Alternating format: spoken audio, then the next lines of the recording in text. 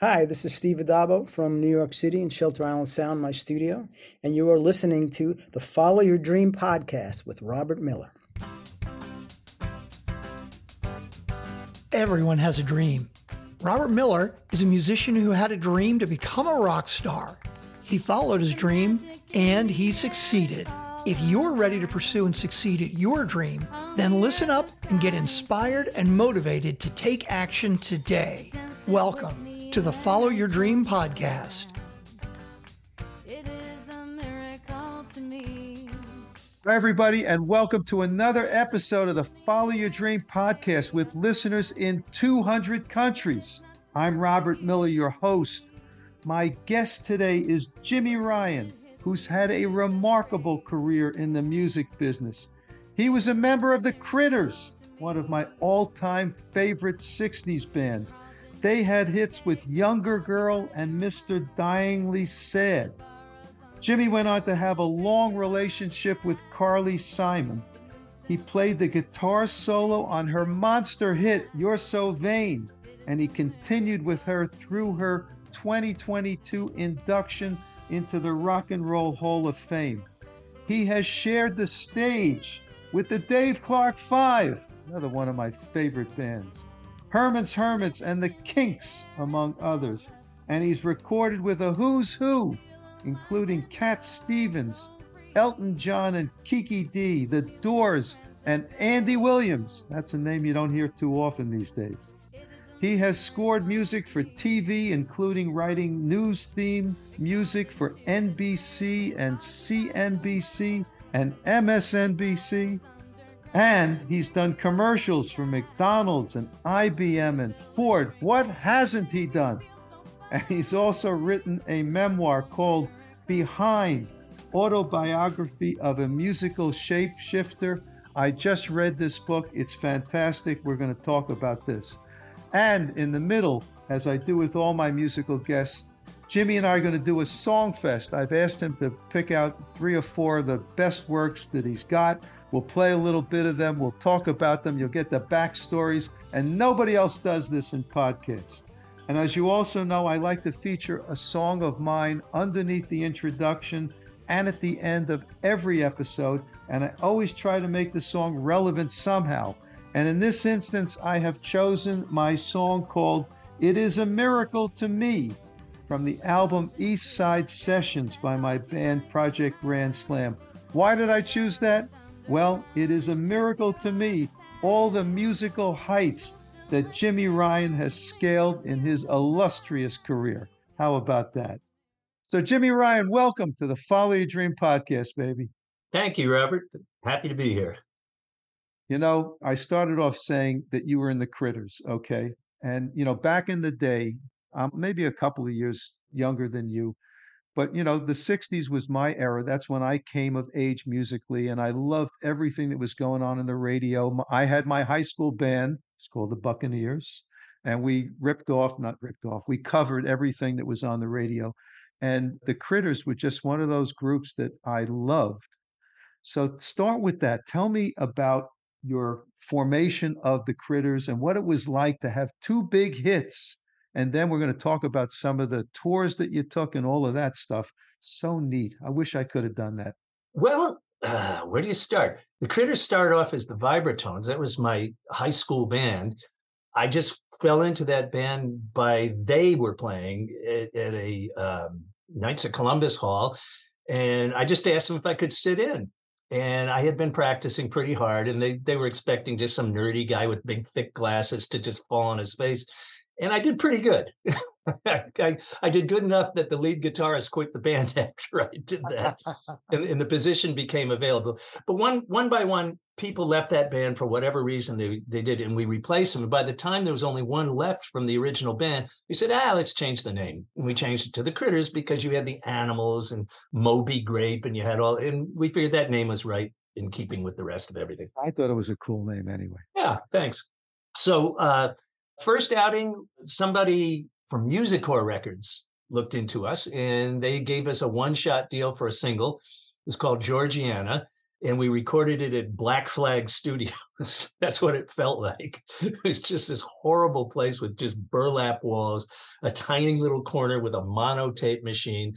I think 1 or 2 mics in the whole studio, no baffles on anything. And it sounded just like I described. Needless to say, that record went absolutely nowhere. Then after that, we started being the house band at the Elizabeth, oh God, what was it called? Something Hall. A big hall, and we became the backups to Little Anthony and the Imperials, Jay and the Americans, Soupy Sales. Believe it or not, your older friends on this thing will know who Soupy Sales was. All right, hold on a second. What was Soupy Sales' big song? Oh boy, I no idea. I remember White Fang and Do the Mouse. Hey, Do the Mouse, right? The Mouse, yeah.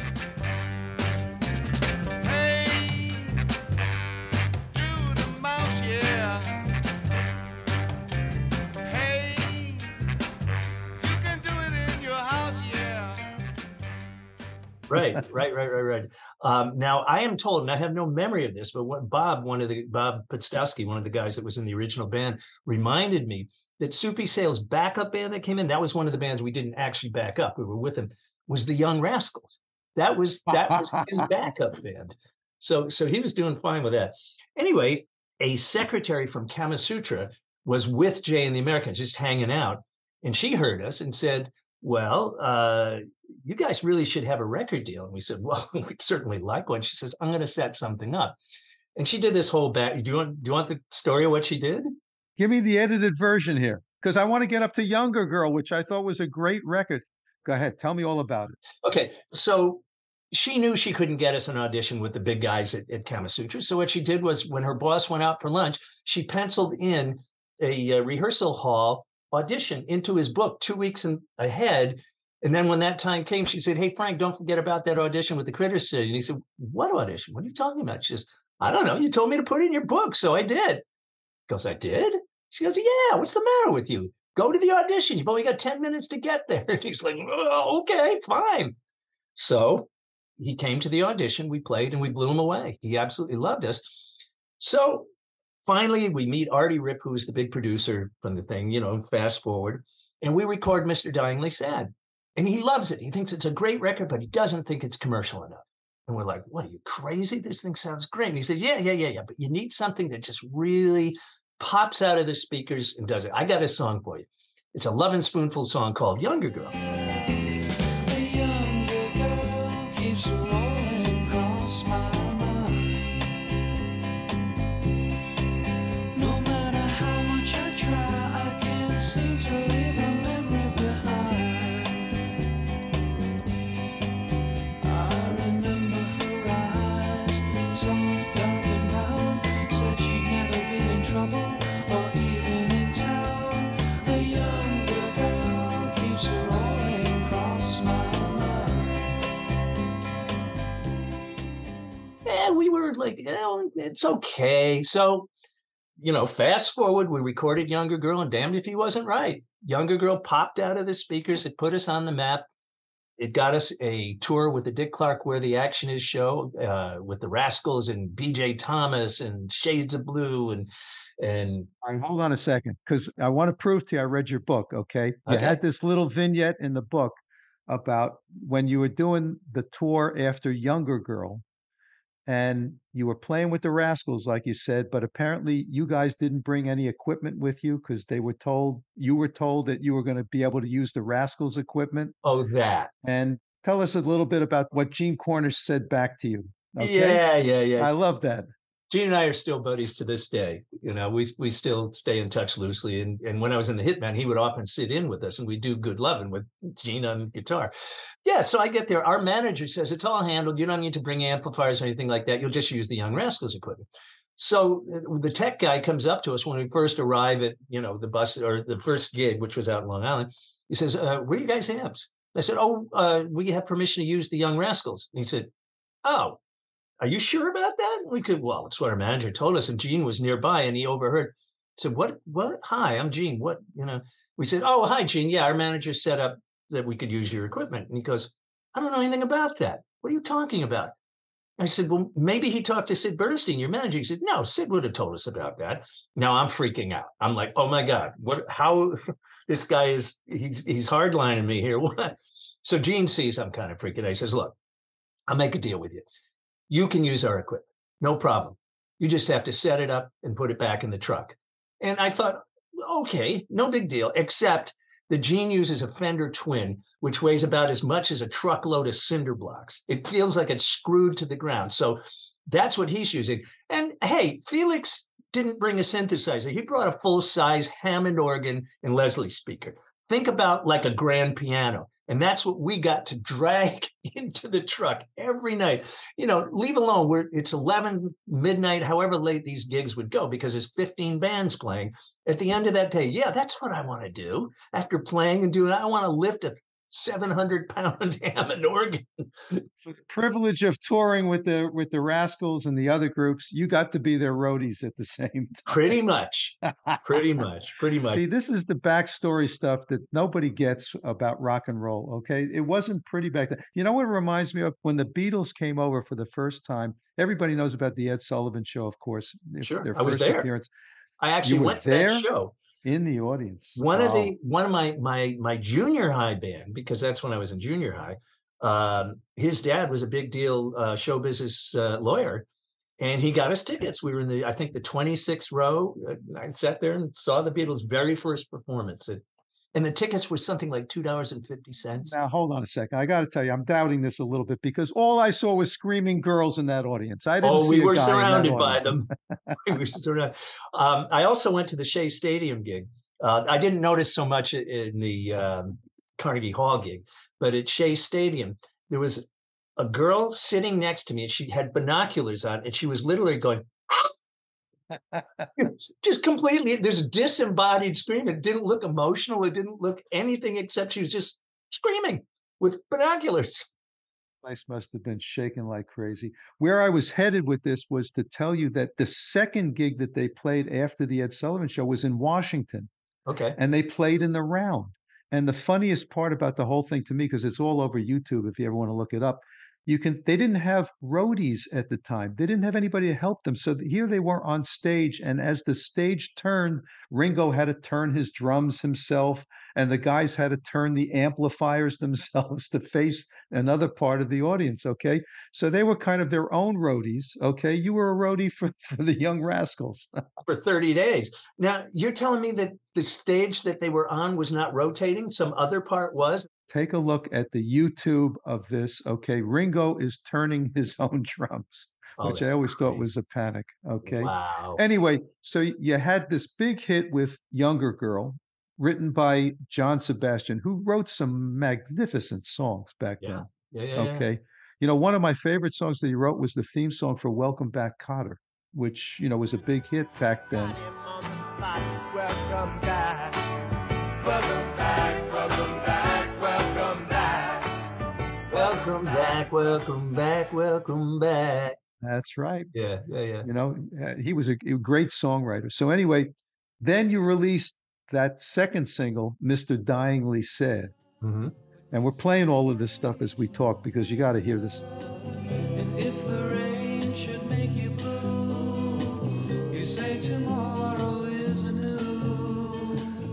Blue be your eyes, blonde your hair. You realize beyond a care. Life's in a hurry, but you've got no worry. You're so mystifyingly glad. I'm Mr. Dyingly sad. So when that went out, that made it at that point, didn't it? Yeah, it did very well. Well, Younger Girl did pretty well too, but Mr. Dyingly Sad really made it. It got into the top 10 and national top 10, I believe. I never, depends on what chart you look at, Cashbox, Billboard, Record World, whatever they are. But it did very well. And we did fine, except for one small detail. And that was that the guy who wrote it and sang it and was our lead singer and sang Younger Girl, you have to realize this was the time of the Vietnam War. And I was a student at Villanova, so I had what was called a 2S standing. And there's this thing called 1A. Right. 1A meant you went in and you were going to Vietnam. You are boots on the ground. So Don Ciccone, that was, Don was my roommate at college, but then he just said, I can't do this. I'm not a physics major. I don't, I said, well, you're going to take a chance if you leave. He says, I'll be fine. I didn't worry about it. So he left college, and I'll be darned if his draft notice didn't come in, and he just immediately enlisted in the Air Force. So it's a longer stint. You got 4 years in the Air Force, but you can kind of pick and choose what you do. So he became a hydraulics mechanic or something like that. I can't remember. But he wasn't a Critter. He was no longer available. We lost our lead singer and major songwriter. Bob Podstowski, our sax player, backup singer, percussionist, and helped a lot with the arrangements. Same thing happened to him about 2 months earlier. He was across the hall from us at Villanova. He left and damned at the same thing, and he joined the Air Force. Okay, so that's 2 out of 6. We're on the Where the Action Is tour, and Jack, our drummer, comes down for breakfast, and he's white as a sheet. I said, what's going on with you? He said, you're not going to believe it. I said, well, did she? And I'm implying that he had a bad night with a girl or a groupie. He says, no, much worse. And I said, what? He says, I'm drafted. I said, oh, wow. So when you finish the tour, you got to go in? He goes, no, I got to show up at Fort Dix tomorrow morning. I went, what? Now we're down to 3 guys. I got to interrupt you for a second. For people that are not of the same age that we're talking about, Yeah. No one can understand unless you were there how frightening it was. You're in the middle of the Vietnam War, which almost no one that I knew supported. And you're seeing these terrible images on the television every night about people getting killed, both Vietnamese and, of course, Americans. And all you wanted to do was to avoid having to go into that war. And I remember they put out the draft numbers. You probably were part of that as well. There was a time when they read over the radio. It was like a lottery system. They'd pull out the draft numbers, 1 through 365 based upon your birth date. And guys that had early draft numbers, even if they were in college, they would break down and cry because they knew that that meant that they were going to get drafted and go to Vietnam. So this was an era that you had to live through to understand how dramatic this was. Yeah. I was prior to the lottery. The lottery came after me, but I stayed in college. So, and by the time, actually, no, what happened was I was a worrier. Back in the day, I was a worrier. I got an ulcer and they wouldn't take me. I didn't fake this. I went in, I was ready to go in, I got drafted pretty much. And just, it was the best expression. The best ulcer you ever had. The Surgeon General sits me down, or whatever the guy's name was, says, son, got bad news for you. And I'm thinking, oh boy, he's going to put me on a plane to Vietnam tomorrow. Says, Uncle Sam can't take you, son. I'm going, why? Says, I looked at your medicals. You're not fit, son. You got an ulcer, and we can't afford that. So I'm really sorry, son. I'm like, oh, me too. I'm so sorry. Yes. Hallelujah. Yeah. Unbelievable.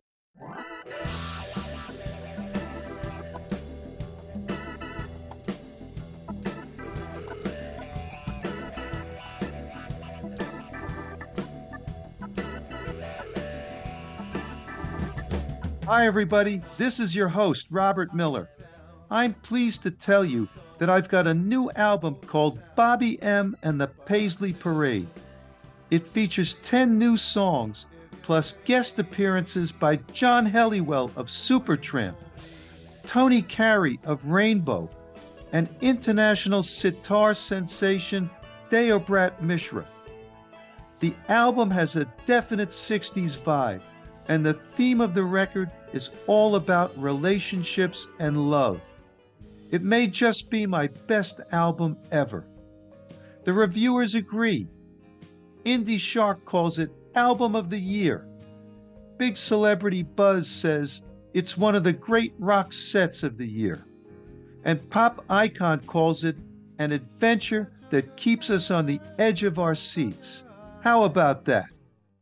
And for me, the icing on the cake is the praise that the album has received from world-class musicians like Steve Hackett of Genesis, Gary Puckett of the Union Gap, Peter Yarrow of Peter, Paul and Mary, Jim McCarty of the Yardbirds, and David Liebert of The Happenings. I'm going to release the 10 songs on the album in a novel way, in 5 special episodes of this podcast featuring 2 songs in each one. So be on the lookout for these special episodes of Bobby M. and the Paisley Parade. And if you haven't done so yet, please subscribe to this podcast and please sign up for our weekly emails previewing each episode and much more. The links are all in the show notes. I want to thank you for listening and keep on rocking. When you let yourself go. All right, listen, I want to fast forward a little bit. You became really tight with Carly Simon. Yeah. Tell us how you met Carly, and you were on You're So Vain. We're going to talk about that. You're so vain. You probably think this song is about you. You're so vain. I'll bet you think this song is about you. Don't you? Don't you? Don't you?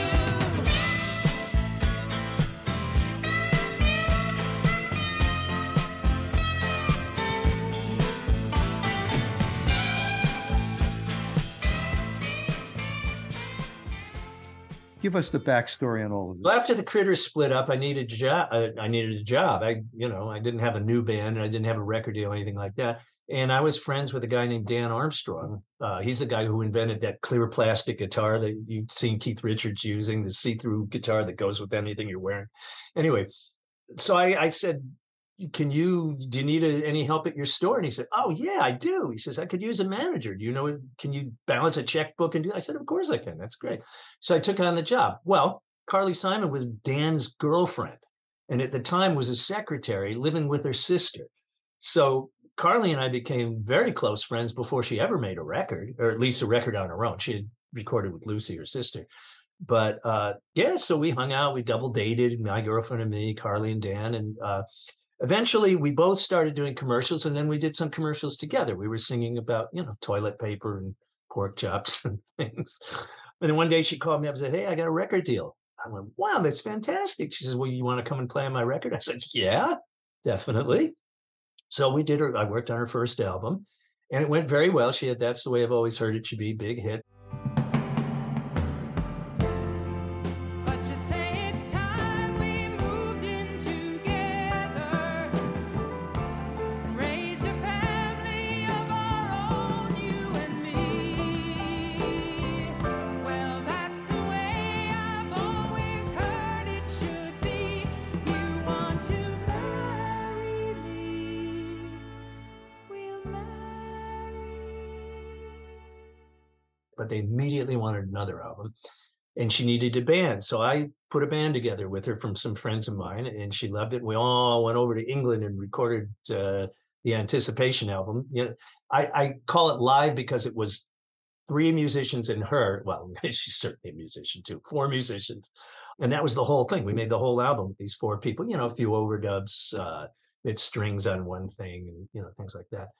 That was the way that so many albums were recorded back in the day. People playing live in the studio. That's frankly the way I do it with my band now. We rehearse like crazy. We go in, maybe we do 2 or 3 takes at most. Yeah. It's unfortunate in a sense that way of recording has kind of gone away. Now it's, instrument by instrument, it's bit by bit. But I think you get the best sounds when you put a great band together in the studio like that. Yeah. So anyway, that was that. And then one album led to another. And then we went over to England again to do the No Secrets album, which included You're So Vain. And the rest is history. That's in the top 100 songs of all time now. All right, I got to stop you because, again, in your book, okay, I'm proving to you, I read the book. I love this. You tell this little story about Warren Beatty and that song. Tell the story here. Are you talking about the dressing room story? Yes, exactly. Oh, okay, yeah. All right, so we're playing at the Troubadour, and it's a big deal gig for her. It's the second one, and Anticipation came out. It's a huge hit. She's got a billboard on Sunset Boulevard, a full billboard of the album cover, and we're in our dressing room, and she's pretty nervous. She gets nervous before gigs, and I always acted kind of as her protector a little bit. We were very close friends, and I kept the meanies away from her as much as I could and held her hands, and I loved her. She was just a wonderful person. So a knock comes on the door, I open the door, and there's this dweeby looking guy with big glasses and, the big collar sticking out of his jacket, 70s style, the flammable material, neoprene, whatever it is. Anyway, he says, I'd like to see Carly. And I said, well, we're about to go on. So, maybe come after the show. Or he says, I said, I'd like to see Carly. I said, are you serious? I just slammed the door in his face. I turned around and Carly's got her mouth wide open. And I go, what? And she goes, do you know whose face you just slammed that door? I said, I have no idea, but I think you're about to tell me. She goes, that was Warren Beatty. I went, oh, no. Oh, God, I'm so sorry. Let me go get him. She says, no, stay the course. She said, I doubt anyone has ever done that to him before. He needs that. Leave it. I went, okay, your call. So that, I believe, was the genesis of You're So Vain, because it was exactly the kind of person that she's talking about. And she admitted later on that at least the first verse, you walked into the party like you were walking on someone's yacht. Yes, sir. That's exactly how it did. He didn't have an apricot scarf on, but yeah. I was going to say, I don't think she's ever said exactly who the motivation was behind it. Oh, yeah, she has. Oh, she did? In Boys in the Trees, in her book. She said, yeah, Warren Beatty was definitely one of the verses. She won't tell about the other two. I don't know who. I think the whole book, the whole thing's about him, but she's dated a lot of guys. So did you get an honorable mention for that one, at least, in her book? Well, I got plenty of honorable mentions in the book. No, I meant for that story, at least. Okay, that you slammed the door in his face. No, she sent me an email and said, please send me everything you remember from the 70s. I have to write a biography. I've signed a book with Simon & Schuster, or whichever publisher she had at the time. And she says, I'm having a little trouble remembering stuff. And I said, okay, great. So I sent her everything I remember, and that story was in it. And I asked her later on, I said, did you put that in there? She says, the editor went at the whole thing with the scissors. And she says, I don't know whether it's going to be in or not. I don't think it made it in there, because it wasn't directly her story. It was kind of my story. And this book was her story. So, well, you know what? Now it's in this podcast, which is going around the world. Okay. So you got your story out there. Well, and she loves my book. She endorsed my book, and she sent me an email afterwards. She said, your book is great. You killed it. So she certainly approved the story. All right. That sounds good. All right. There's one more Carly Simon story that you told in the book that I really love. This had to do with the Playboy Mansion. Okay. So tell us about that one. Now, the second one or the first? I don't know. I'll leave that to you. Boy, it's a long story. Andy Newmark was her drummer. Andy, you may remember from Sly and the Family Stone and John Lennon and Roxy Music. A really, really big deal. After he left Carly, he became a very big session musician. Anyway, we were invited to a party in London, Victor Lowndes' house, and he was the head of Playboy International for the office in London. So Arlene Rothberg, Carly's manager, used to work for Playboy. She got us an invite, and Andy and Paul, the keyboard player, we're just freaking out. Yes, a Playboy party! Oh my God! Remember, we're 24, 5 years old. The testosterone's coming out of our ears, and the idea of hanging out with Playboy bunnies. Oh my God, it's like going to heaven. So Andy, the last minute, says, "Hey, you want to do something really wild?" And I could, sure. What? He said, I scored some acid. I went, oh man, I know I've never done acid before. I have no idea what I'm in for. He said, you want to do it before we go? And I said, yeah, it'd probably be fun. So we do acid. This stuff was really potent. And I separated from my senses pretty early on. And there was this person in my head watching my body move around. My functioning was just crazy. Now, there's a lot of stories here. We could be here a minute. So, well, listen, I just think the whole idea of you going to the Playboy Mansion on acid with Carly Simon, there's not too many people that have a story like that. Well, just briefly, we had to, I started to talk to a Playboy bunny, and she was just fine until I told her I was on acid. And she took it like I said, oh, by the way, I'm a serial rapist. Is that okay with you? If we, That's right. She turned around and ran for the hive to get away from me. But anyway, when it came time to play with Carly, I looked at my guitar and I didn't even know what it was. That's how deep this acid was. And I said, how am I going to do this? And Carly just said, don't worry, I'm right here. I'm going to start this song. Just do what you always do. And magically, my hands fingered the chords and started playing. And I wasn't there. I was over here somewhere watching my hands and think play this song. Somehow muscle memory kicked in and I was able to do it, but I will never in my life do anything like that again. That was a once in a lifetime experience. There's a famous story or an infamous story of Carlos Santana at Woodstock Mhm. took acid before he and the band went on. And of course, their performance at Woodstock was phenomenal. But Yeah. he kind of described it the way you just did, that it was an out of body experience. He didn't even know if he could hold the guitar. Exactly. So, that's a real 60s kind of thing. All right. I want to go to a couple of other things that you've done. We're playing now Layla. What do you do when you get lonely? Nobody's waiting by your side. You've been running and hiding much too long. You know it's just your foolish pride. Layla, you got me on my knees, Layla.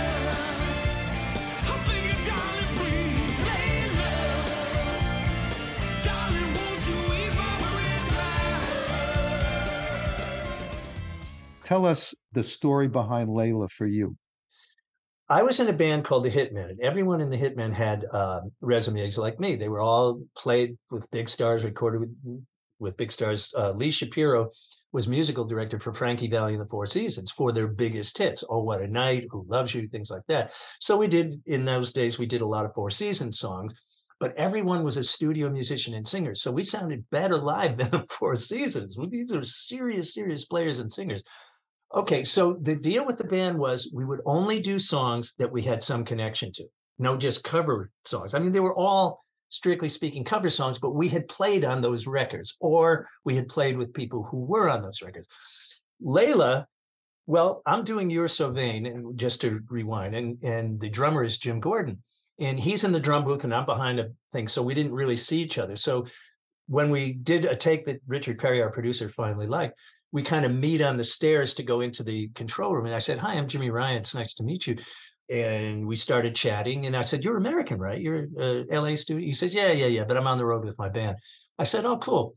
He says, What have you been up to?" He said, "Well, I used to play with Traffic." I said, "Oh, wow. That's impressive. I love, Steve Winwood." And I said, "Well, what's the band you're with right now?" He says, "Well, we're on a break right now, but it's Derek and the Dominoes." Back on the Dominoes, right? Oh, wait a minute. I said, "Did you play on Layla?" He said, "Play on it? I wrote it. What are you talking about? I wrote that with Eric Clapton." I went, "Holy shit." And I had to stop myself from doing the Wayne's World, "I am not worthy" bow. I am not worthy. So Jim and I wouldn't say we became good friends because we only had one session together, but we got along great. I told him a little bit about what I was doing. He told me what he was doing. Jim has a resume that in a 6-point font would fill 15 pages. That's It's remarkable. just ridiculous. I won't go into what's happened to him. He is no longer with the. Yeah, it's a sad story, but you're right. Let's leave that for another occasion. You can look it up. It's all over the internet. He had a psychotic break, and it was very unfortunate. But anyway, so that's my connection to Jim Gordon. And since he wrote Layla, we decided to do Layla. And the guys in the band were just so good. I just loved this version of Layla. I did all the guitars on it, and I did the keyboards, all the piano part, and Steve Murphy and Russ Velasquez did the lead vocals, and we all did background harmonies. And go ahead. Well, that's a good story behind it. Let's go to the last one, which is Afterglow. We were love drunk, waiting on a miracle, trying to find ourselves in the winter snow. So alone in love, like the world has disappeared. Oh, I won't be silent and I won't let go. I will hold on tighter till the afterglow, and we'll burn so bright till the darkness softly clears.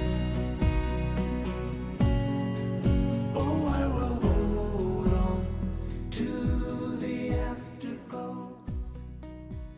Tell us a little bit about that. I'm a huge Ed Sheeran fan. And I heard that song, and these days I'm not touring with any band, so I've got some time on my, when I'm not writing, I have some time on my hands. So as a hobby, I just make songs, just one-off things. I've got the studio. I've got a, very, very big capability here to make records.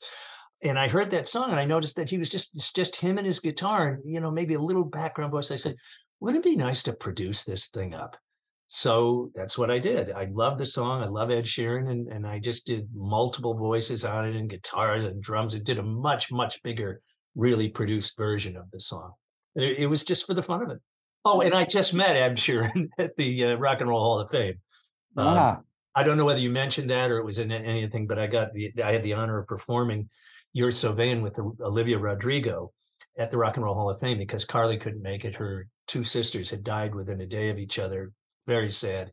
And she just couldn't bring herself to celebrate. It wouldn't be right. So I went as her representative and played with Olivia, and Ed Sheeran was there doing he was doing a song with Eminem. You want to talk about a wild combination, and it was fantastic.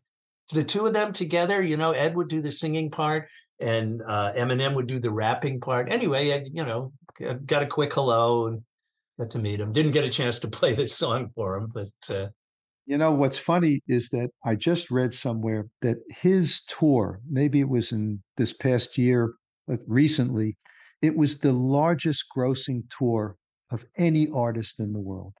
Okay.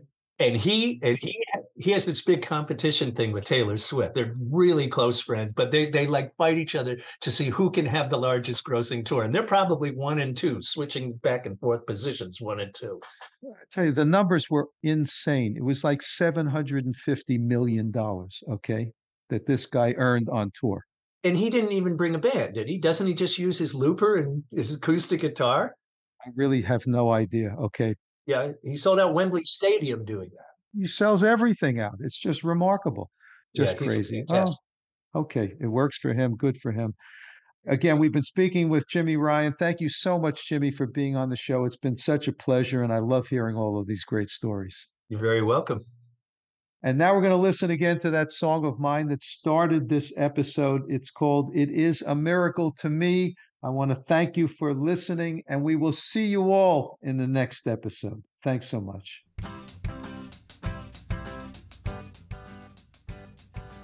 Thanks for listening to the Follow Your Dream podcast. Make sure to subscribe, rate, and review the podcast so you don't miss another inspiring episode. You can connect with Robert at robert@followyourdreampodcast.com. And you can hear more from his band at projectgrandslam.com and at thepgsstore.com. It is a miracle to me. The magic in the air is way up high. It is not something you can see, but when it hits you, makes a crazy sound. It is a miracle to me. It crawls into the space that occupies your mind. It burrows underground and tricks you all the time. It moves electric and it makes you feel so fine. It is a miracle to me.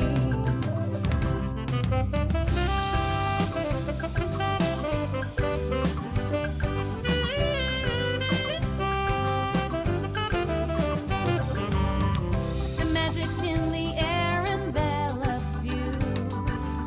You feel alive and oh so free. Puts you in a trance that goes so deep. It is a miracle to me. It crawls into the space that occupies your mind. It burrows underground and tricks you all the time. It moves electric and it makes you feel so fine. It is a miracle to me.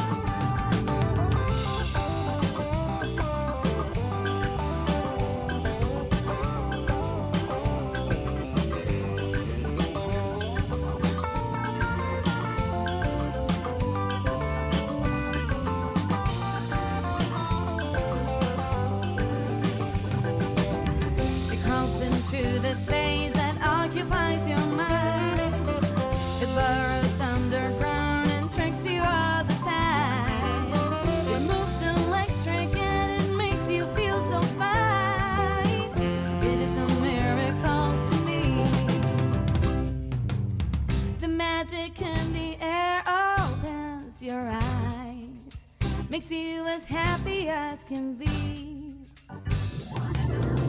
Keeps you smiling as it does.